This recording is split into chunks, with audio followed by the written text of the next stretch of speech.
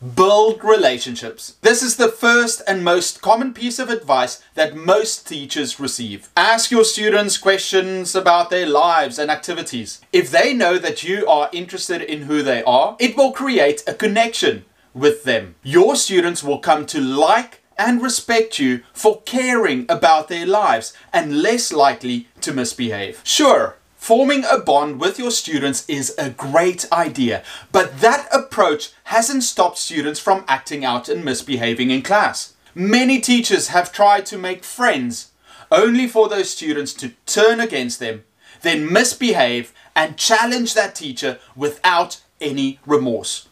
You try and be nice and kind, and they still misbehave and treat you like you are nothing. It also doesn't explain why other teachers have complete control over their classes, despite never forming a personal connection with their students. You know the ones I'm talking about. They are strict and only focus on the work at hand.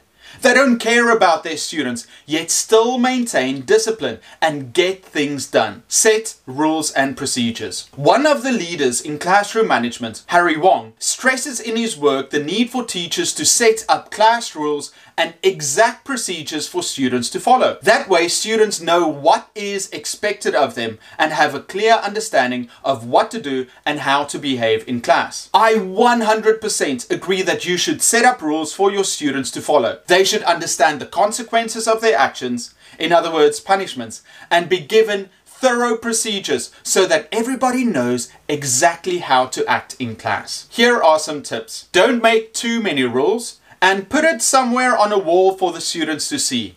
Send the rules home in a letter to parents for them to sign and return back to you. Explain the punishments and make sure the students agree. In the first few weeks, regularly review the rules and role play the procedures. Procedures should include how to enter class, to start lesson, take notes, take part in activities, classroom behavior, moving around the class, working in groups, cleaning up, and finally leaving class. So many teachers believe that students should participate in the creation of classroom rules. But while it's a nice exercise and a PC thing to do, it has no effect on whether or not students stick to those rules long term. You will get the same results by creating thorough rules on your own, explaining them and having the students accept those rules, and you don't have to waste time making the students come up with classroom procedures. But how often do new teachers share those rules?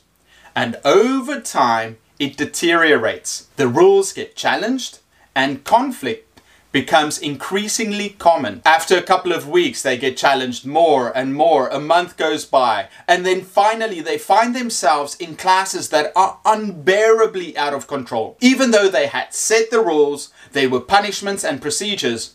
Those rules were stretched until broken, and classroom management left in shambles.